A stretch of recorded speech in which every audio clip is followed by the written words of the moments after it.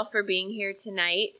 We have had a really good time. I was just telling a couple of the ladies I met, we came up with about a third of our church to do the Creation Museum and the Ark. So we've had a full 2 days, Wednesday and Thursday, but we're really excited to be with you all tonight and talk about a topic that's really dear to our hearts.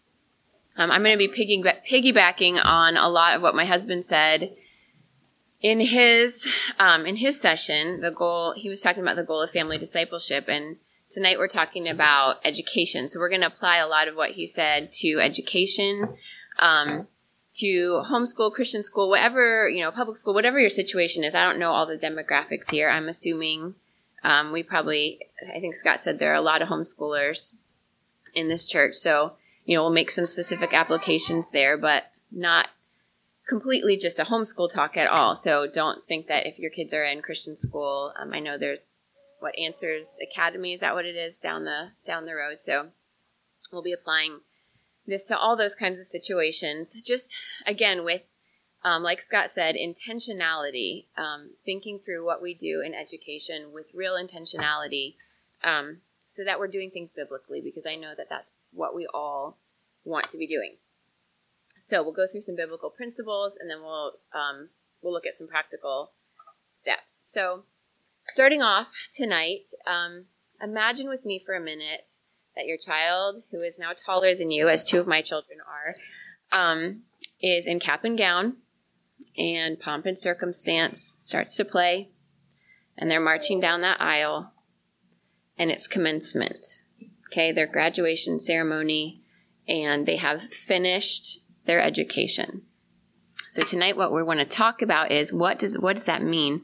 What does it mean to finish your education? What is the goal of education? What are we aiming for with our education? And really think through that really specifically, biblically, and looking at what a lot of secular and even Christian curricula are telling us that the goal of education should be, and then kind of evaluating that with a biblical lens.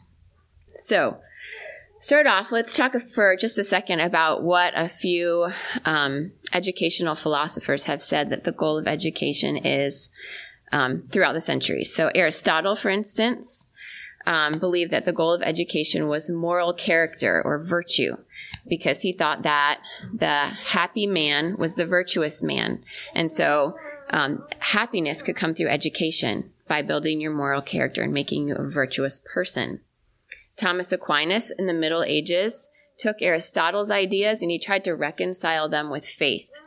So in the Middle Ages, we see education's goals being very moralistic, a lot of memorizing of lists of rules and things like that. Jean-Jacques Rousseau was a 1700s Enlightenment thinker, and he's had a huge impact on education even today. And he believed that the goal of education was for man to be governed by his own reason. He thought that the reason should triumph over everything, and that we don't need anything apart from our own human reason. And then in the late 1800s and early 1900s, no surprise here, we see a big post-Darwin shift when it comes to educational goals and educational methods. A big push toward human development theories, and a big push towards psychology as a foundation for education. So in the early 20th century, the father of modern education, John Dewey, said that individual life experience is both the means and the goal of education. And a little bit later, in the mid-20th century, American psychologist Abraham Maslow published his hierarchy of needs. And if you've had any kind of teacher training, especially in a secular school, but even Christian schools teach this, you're probably familiar with that pyramid, the hierarchy of needs. And it goes like this. Education should first meet children's psychological needs and safety needs. That's at the bottom. And then their belonging needs. They need to be able to fit in, and they need to be able to see themselves. And then their love needs. They need to be able to love themselves. And then they need their self-esteem needs met. So they need to get awards, and they need to have a feeling of accomplishment. And then Finally, at the top of that pyramid, the pinnacle, the ultimate goal of education, according to Maslow, and what all teachers should be teaching toward, is self-actualization, reaching the child's own inner potential. And then in the late 20th century, educational philosopher Paulo Freire, who's Brazilian, said that the goal of education was to liberate human potential by overthrowing power structures and oppressors. And of course, we see that now, especially in the last 3 to 5 years, really infiltrating the public school system. We see it infiltrating textbooks and even Christian school curriculum. Those ideas of self-expression, self-authentication, and liberation over oppressors. So we can trace how this has trended through the years, but it's been a lot about self, hasn't it? It's been a lot about man's own reason, man's own self-expression, man's own self-actualization, and man's liberation. It's been a lot about self. And I even hear Christian educators, Christian curricula all the time saying things like, we need to help each other, we need to help our children love themselves. Sorry, I shouldn't get away from the microphone.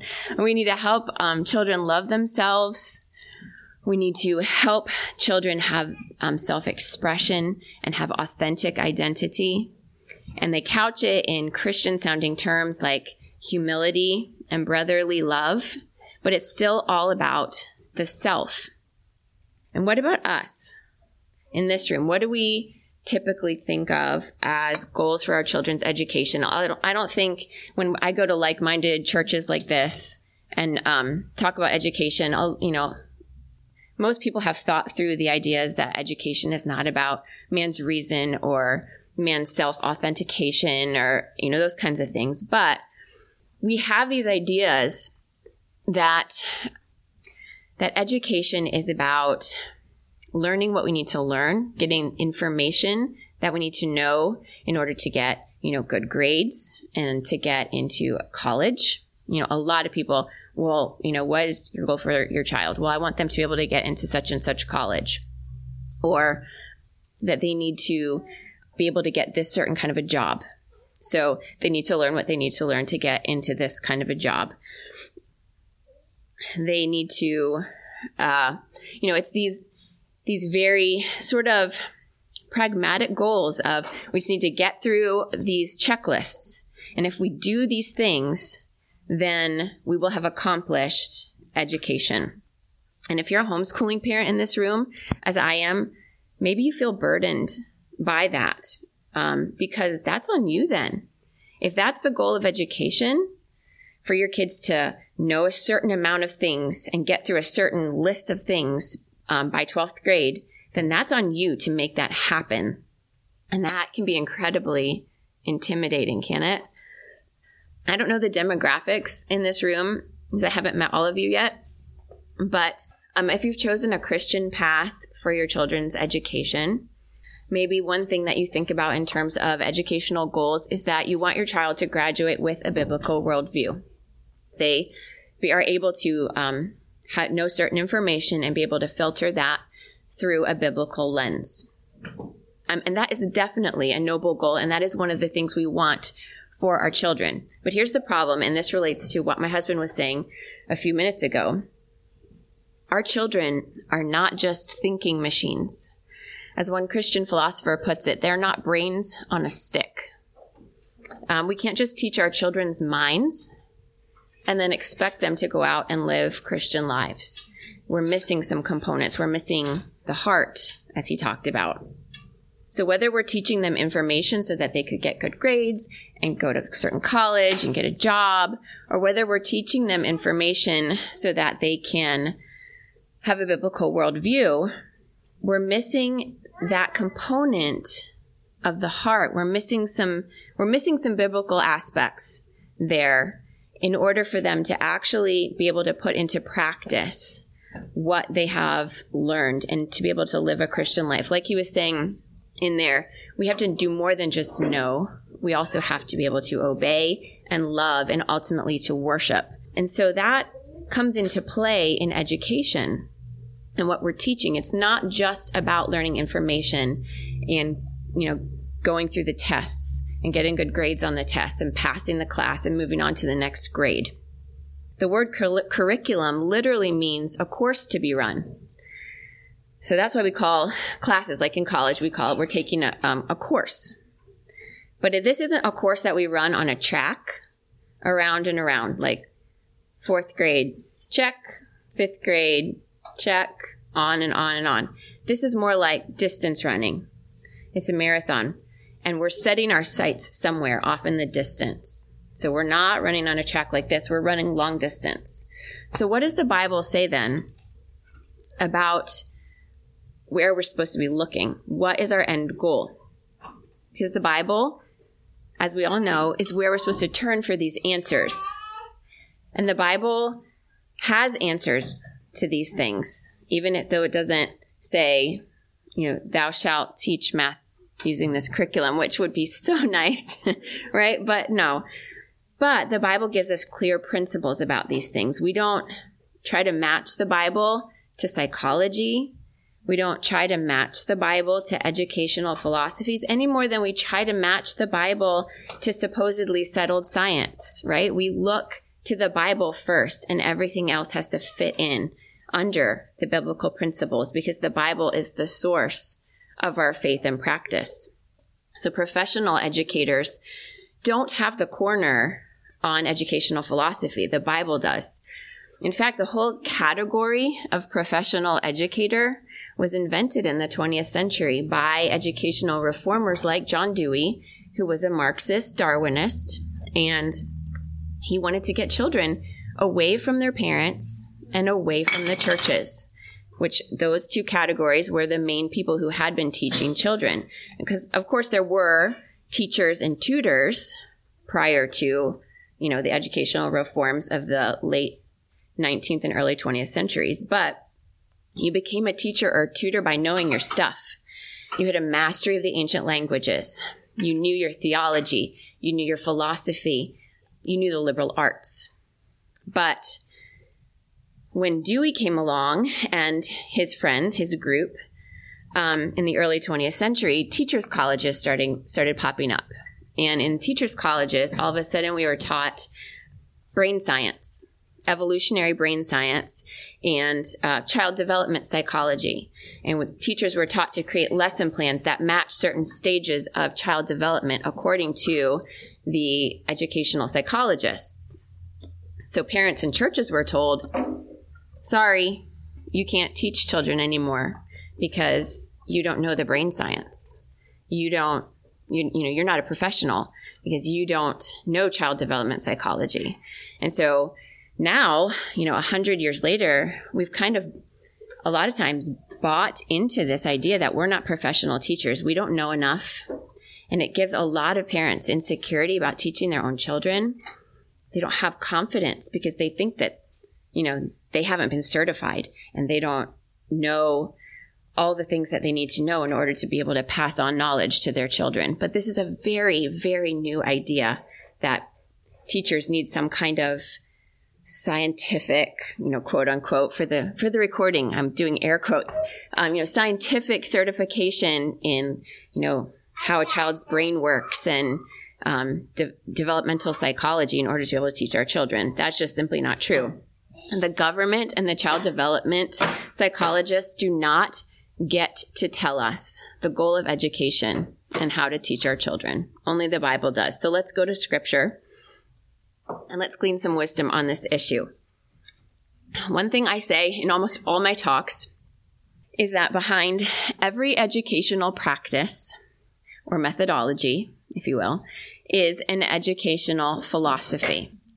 And behind every educational philosophy is a theology about the nature of the student, the role of the teacher, and the goal of education, which is our topic today. But let's quickly look at those other two categories, the nature of the student in Scripture and the biblical role of the teacher. According to Scripture, what is the nature of the student? Who is the student? We know this, and yet sometimes I think we don't apply these things to our educational choices. We just don't connect the dots. How does the Bible describe people? Some of you feel free to jump in. How does the Bible describe mankind? What are we? That's right. That was the first one on my list. Yes, created in God's own image. What else? Sinners, I heard. Yes, we are fallen sinners. What else? We are members of one human race. We are the image of God in us, just to further develop this idea, is fallen but not lost, right? We have eternal souls. And if we're Christians, we're living in light of eternity.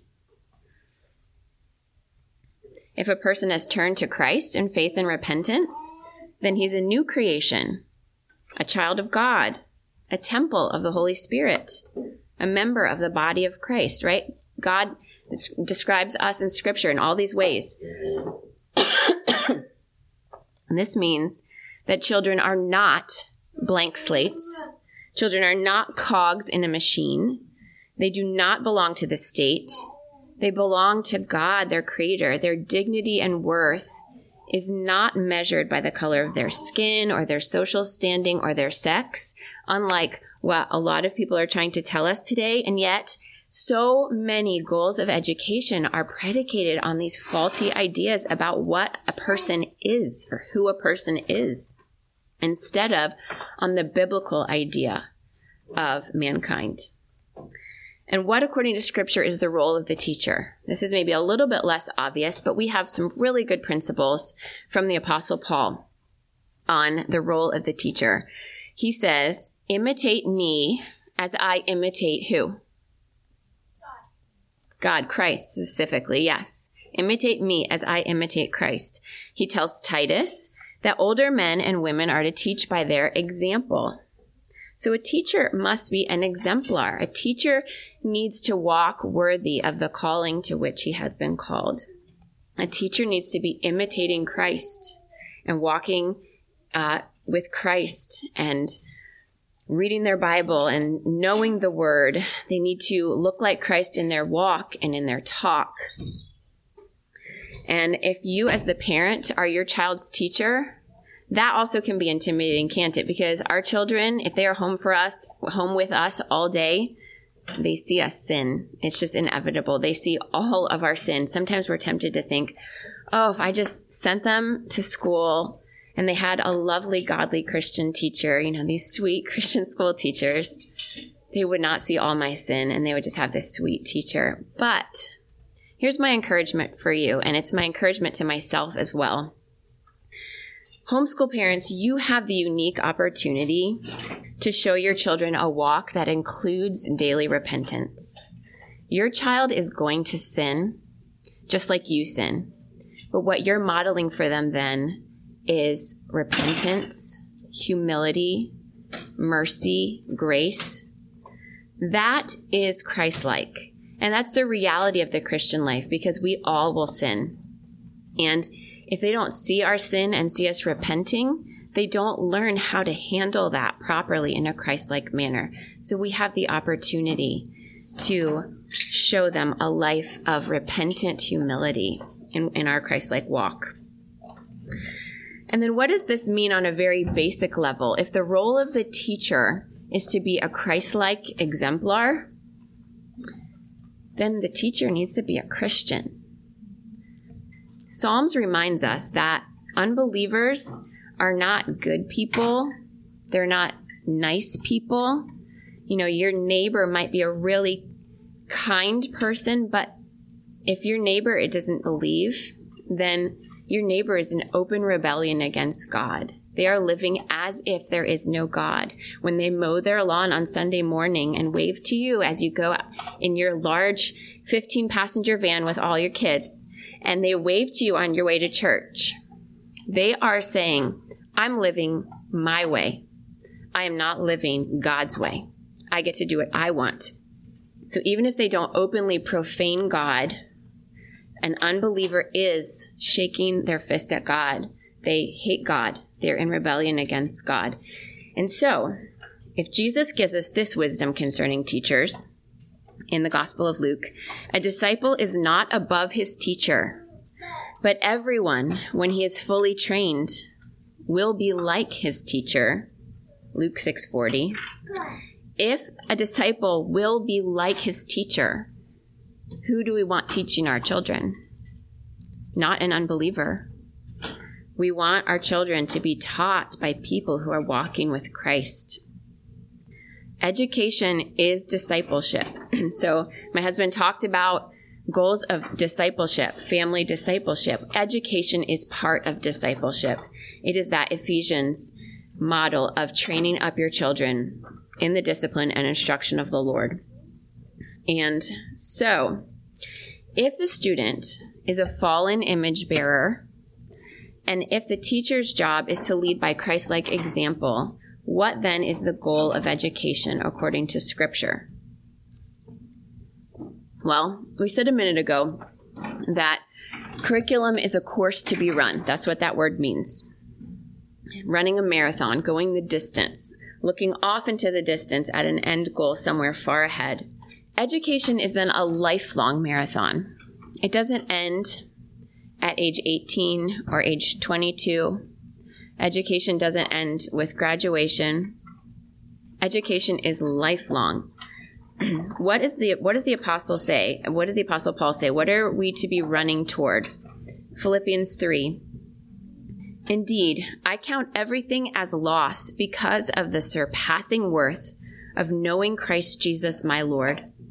For his sake, I have suffered the loss of all things and count them as rubbish, in order that I may gain Christ and be found in him, not having a righteousness of my own that comes from the law, but that which comes through faith in Christ, the righteousness from God that depends on faith, that I may know him and the power of his resurrection, and may share his sufferings, becoming like him in his death, that by any means possible I may attain the resurrection from the dead. Not that I have already obtained this or am already perfect, but I press on to make it my own, because Jesus Christ has made me his own.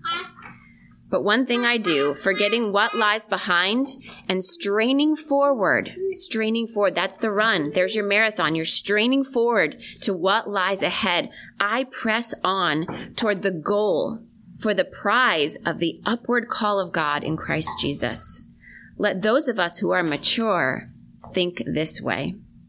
Brothers, join in imitating me and keep your eyes on those who walk according to the example you have in us. Our citizenship is in heaven, and from it we await a Savior, the Lord Jesus Christ.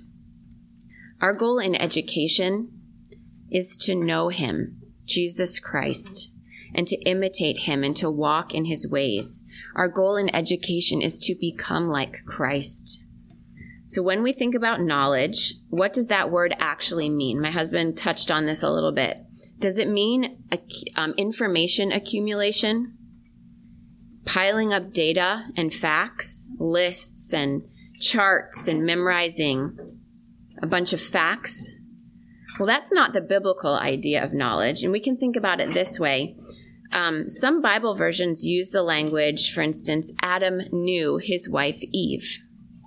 But that doesn't mean he had information stored up about her in his head. Okay, we all know what that means. Knowledge is an intimate word. It is a relationship word.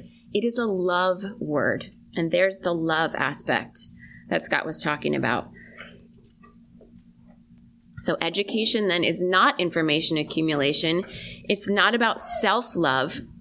Education is a growing love relationship with the things of God, the true and the good and the beautiful, because those things reflect God. True education reaches the heart, and the heart is the center of our inner being. It's that core place in which the mind and the will and the affections come together in unity. That's how the Bible describes the heart. So if the goal of education is to know Christ and to love him and to be like him, then we must ask ourselves, what is Christ like? Well, Philippians 2 tells us, have this mind among yourselves, which is yours in Christ Jesus, who though he was in the form of God, did not count equality with God a thing to be grasped, but emptied himself by taking the form of a servant, being born in the likeness of men, and being found in human form, he humbled himself by becoming obedient to the point of death, even death on a cross. We're supposed to put on the mind of Christ, and that is humility. So education not only requires humility, because in order to learn something, you have to look at something other than yourself.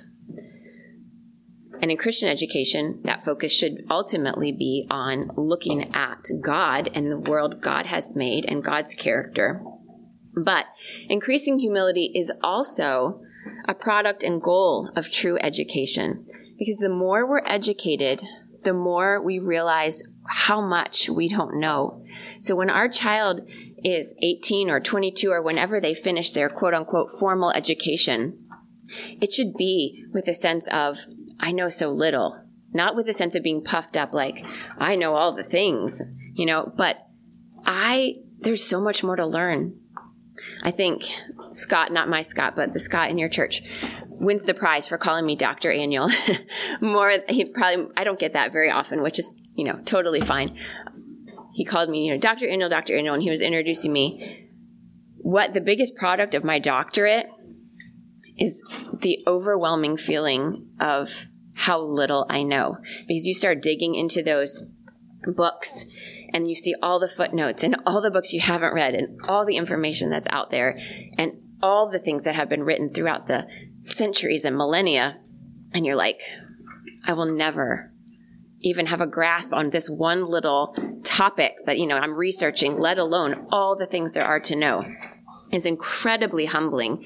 And education should be humbling like that. What else does Scripture say? Well, Luke tells us that Christ grew in wisdom. And my husband talked about this a little bit as well. In imitating Christ, we're supposed to grow in wisdom. What is wisdom?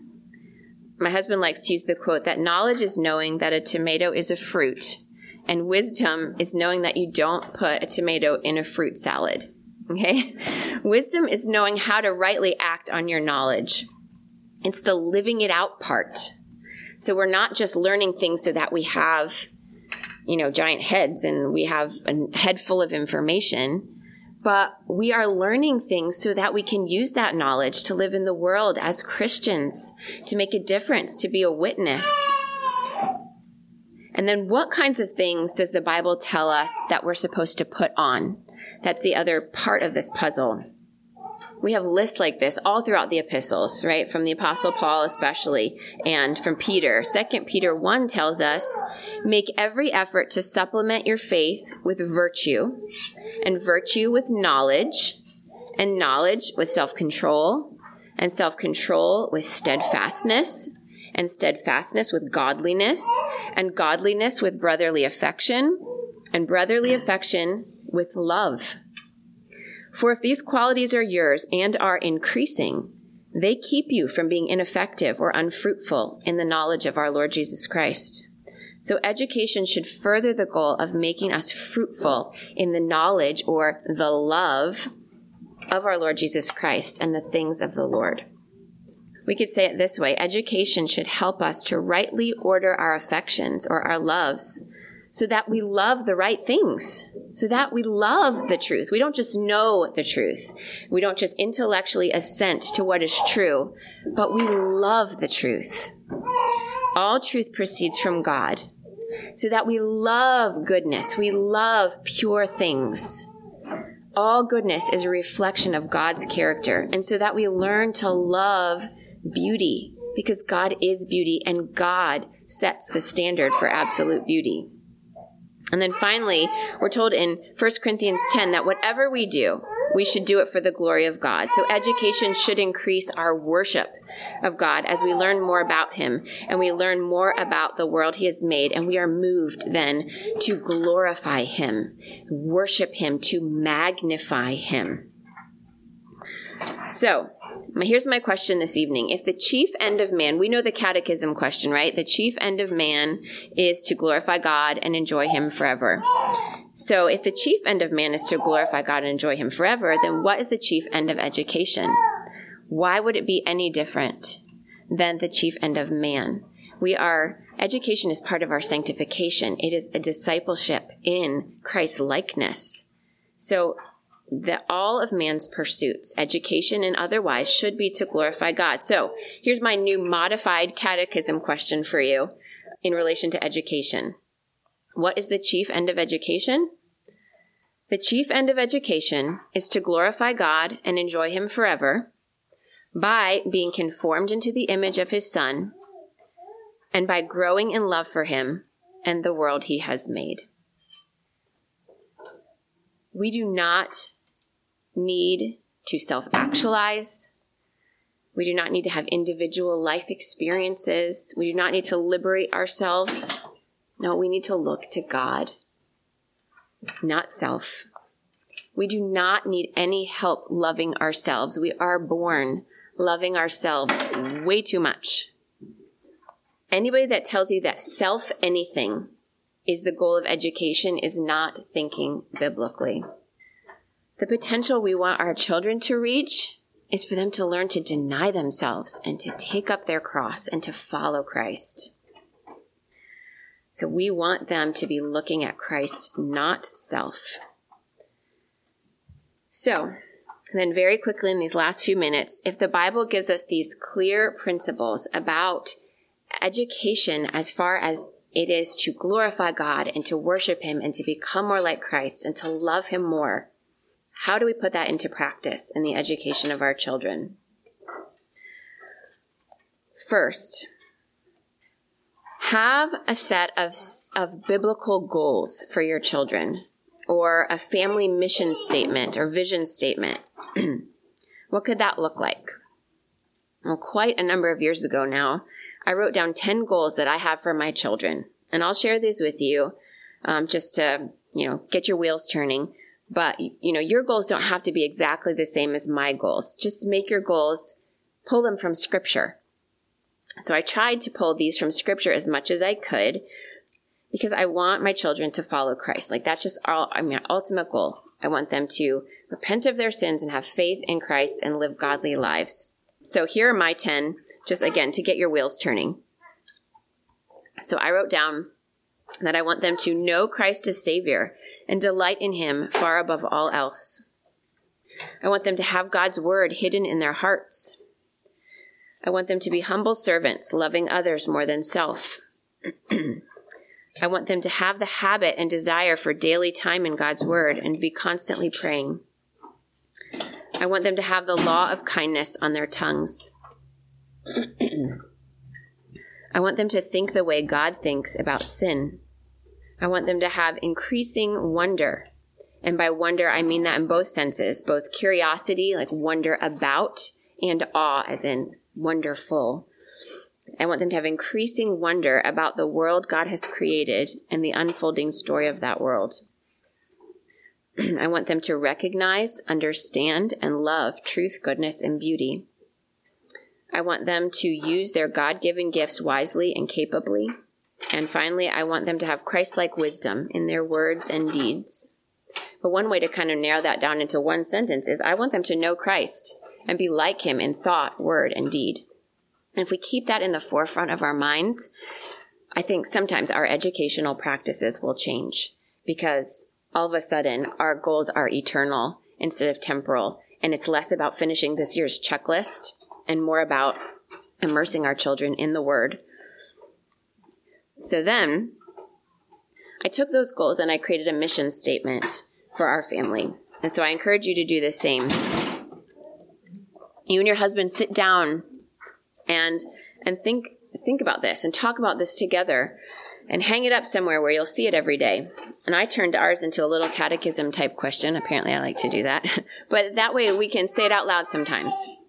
So I say, what is our purpose today and every day? Our purpose is to glorify God by joyfully seeking wisdom and beauty and forming habits of Christ-likeness through the knowledge and understanding of the best of this world and the next, through the imitation of God's character, and through the contemplation of worthy ideas. We do this with an attitude of humility and worship, that we may bring our thoughts into harmony with God's thoughts about ourselves and the world, and properly order our affections. Your vision statement doesn't have to be perfect. It doesn't have to be eloquent. I'm sure I could probably get out my editor's pen and reword that to make it more succinct. But just think about it. Just be intentional about it. And I promise it's going to go a long way in helping you make decisions because you have that in front of your eyes. So, goals, vision statements, mission statements, big picture stuff. Second, make sure that worship is a core part of your school day. Reading scripture, singing hymns, praying, hiding God's word in our hearts. These things need to be part of the school day, whether at home or at a place you're choosing to send them. So if you homeschool, that could look like having a short time where you sit down, maybe 15 or 20 minutes at some point in your school day and just sing a doxology for adoration and then confess sins to each other. Because if you wait long enough in your school day, you're all going to have things to confess.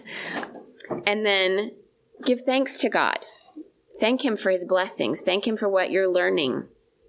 And then read scripture together.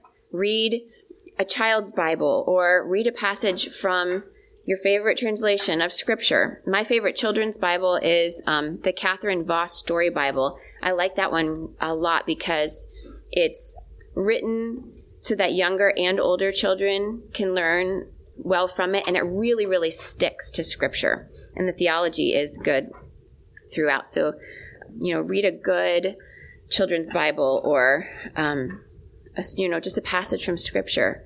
And then, memorize a verse or memorize, with my kids right now, we just did Psalm 1 and Psalm 2, and now we are doing a portion of Philippians. And so I almost couldn't remember. My kids remember though. So, just memorize a short passage or a verse together every day. Just, read it 1 or 2 times and eventually it will stick. So, use your mornings, use your meal times, whether you homeschool or not. Use your meal times as a time to pray and refocus and recenter yourself. Use times in the car together while you're driving to pray as you, pass certain businesses or certain, schools or whatever, whatever you pass on your daily drives and you have your places you go, pray for people. Have things that you pray for in the car, or do an audio Bible in the car, or like the Jesus Storybook Bible has a really nice narration. We have it on CD. It's probably, streaming these days, but the narration of that is really nice. Use family devotions, as my husband is talking about right now. Use family devotions as a time to recenter and talk about Christ and make sure that we're sharing the gospel with our kids on a daily basis and praying together and singing together as a family. And then bedtime, of course, is another time where we can really point our children to Christ. And times of discipline as well. One of my favorite quotations is from a book called... Oh, rats. I didn't write down the title. It's by Ginger Hubbard. Don't make me count to 3. That's it. And she says, we should be joyful and thankful every time that we are provided with an opportunity to point our children to their need for Jesus by training them in his word.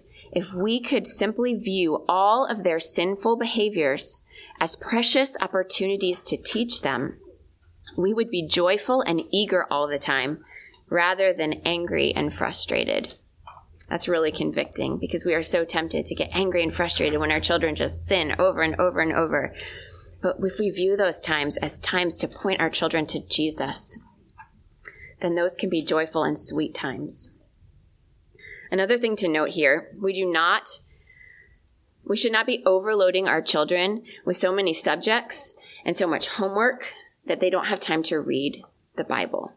If we're so concerned about, okay, you got to get your math assignment done, you got to get your science experiment done, and it's the end of the day and you didn't have time to read your Bible because you had to get all your schoolwork done, then our priorities are skewed. So make sure that your children are prioritizing Bible reading over their other school subjects. So even if you have to put that, on their school checklist or whatever, let's make that a priority and a habit with our children. Also in this category, a speaker I heard recently talked about children at the age of 12 having the first 5 books of the Bible memorized. And then that was standard practice for Jewish children by the age of 12 to have the whole Torah memorized. And she talks about teens memorizing the entire New Testament plus Psalms and maybe Proverbs during their teen years. So talk about educational goals. Talk about a giant feeling of failure, right? But here's my point, though. Memorization is part of education. Okay, we're going to be choosing for our children to memorize something, or their teachers are going to be choosing for them to memorize something. We only have so much time to memorize. We only have so much capacity to memorize.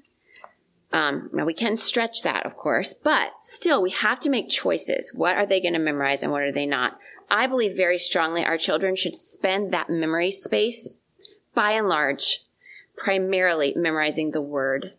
That is what they're going to need for life. That is the peg that everything else hangs on. Everything else pales in comparison. Hide the Word in your heart. That isn't just information. It's living, and it's going to grow in your child's heart, and it's going to actually change our children through the power of the Holy Spirit. So if you're trying to decide between a list of something, facts, and God's Word, or hymns, which is another great thing to memorize, choose the one that's going to have living power from the Holy Spirit. And God's Word will not return void in their life. And then third and finally, make sure that the books and materials your children learn, that they are not only true and not only morally pure and honorable, but also lovely. And my husband talked about this a little bit when he was talking about beauty. Philippians 4:8 tells us what we're to be thinking about, doesn't it? And Paul doesn't stop after the first phrase or the second phrase. Whatever things are true, think about these things. And he doesn't just stop after whatever things are true and honorable and pure. He doesn't stop. He continues. Whatever is lovely, think about these things. True and ugly don't work together. They're not compatible with God's character. In order for something to be true, it also has to be lovely, because God is truth and loveliness. You can't separate them. I have such a burden about this regarding Christian curriculum, because I think we've made such great strides in recovering truth in the curriculum. And we have made, great strides in obviously making sure that the books that we use are morally pure. But we haven't always, in many cases, made sure that our books are lovely. We haven't made sure that the writing is beautiful. We haven't made sure that the illustrations are beautiful and lovely. We sort of pre-chew things and dumb them down and then expect our kids to want to learn or want to read those books, but they don't, because they're not lovely. And we don't want to expect our kids or condition our kids to like bad writing or, bad illustrations. We want our kids to learn to love what is lovely, because God is lovely. So, in our society, loveliness is in the eye of the beholder, but it's really important to teach our children to recognize loveliness and beauty, because God is actually the standard of absolute beauty. So we need to compare what is lovely to God's word and to God's creation. That's how we know something is lovely. God's written beauty and God's visual beauty that he has created, that is the standard for loveliness. And we compare all human creativity to God's creativity. So God sets the standards for what is lovely, and truly lovely things also point us away from ourselves. And we've touched on this already. They point us to the transcendent things of God. So if someone is telling you that the books you read should mirror you, or should be a window to look at your neighbor or whatever, that is not loveliness. That is self-gratification again. That's pointing back to the self. What our books should be doing, what lovely books actually do, is point us away from ourselves and give us a little glimpse into heavenly beauty, God's beauty. So, test everything, hold fast to that which is beneficial and good and excellent. And that includes the packaging, because there isn't really just packaging. The packaging carries a message. It shapes the message. We need to give our kids beautiful books and beautiful things. Not expensive. Beautiful doesn't have to equal expensive wooden learning manipulatives that you see on Instagram. And your homeschool room doesn't have to look like Instagram mom's homeschool room. But order and not dumbed down materials, not ugly materials, but beautiful things and beautiful writing and beautiful books so that they can learn how to love what is lovely and love what is true. Not just know what is true, but love it, because then they will live it out and they will become worshipers and they will glorify God. So let's go back to that first scene. Our child is marching down the aisle in cap and gown, the commencement ceremony, right? That's what we call it. But what is a commencement? What does that word mean? To commence doesn't mean end, does it? To commence means to begin. When our children march down that aisle at commencement, they are truly beginning their actual education. Their education ends not with graduation, but with glorification. It's not all on us to learn this checklist of things by the time they get, to 12th grade. It's on us to point them to Christ and to help them love what is lovely so that when they commence their education in life, as they grow into adulthood, that they would know how to recognize truth and goodness and beauty, and that they would be able to live that out in lives of worship and wisdom. And only then, at glorification, that is the end of the race. That's the end of education. Only then will they know Christ face to face and be truly like him. So that's where we need to keep our eyes. Not on mere information accumulation, not on self, but on becoming like Christ through sanctification and discipleship for that ultimate day when every knee will bow and every tongue will confess that Jesus Christ is Lord to the glory of God the Father. And we will live with him forever. We are educating here for eternity. And that is our goal. So let's end with a word of prayer. Dear Lord Jesus, we thank you so much for the gift of our children. We thank you for the blessing it is to be able to disciple them. Please help us to be Christ-like examples. Please help us to die to self. And please help us to point our children to you. Help each child and grandchild and niece and nephew, or whatever the case may be represented in this room. Please help these children to come to know you as Lord and Savior most of all. And help them to learn your word and to hide it in their hearts, and to love you and live for you throughout their lives. In Christ's name we pray. Amen.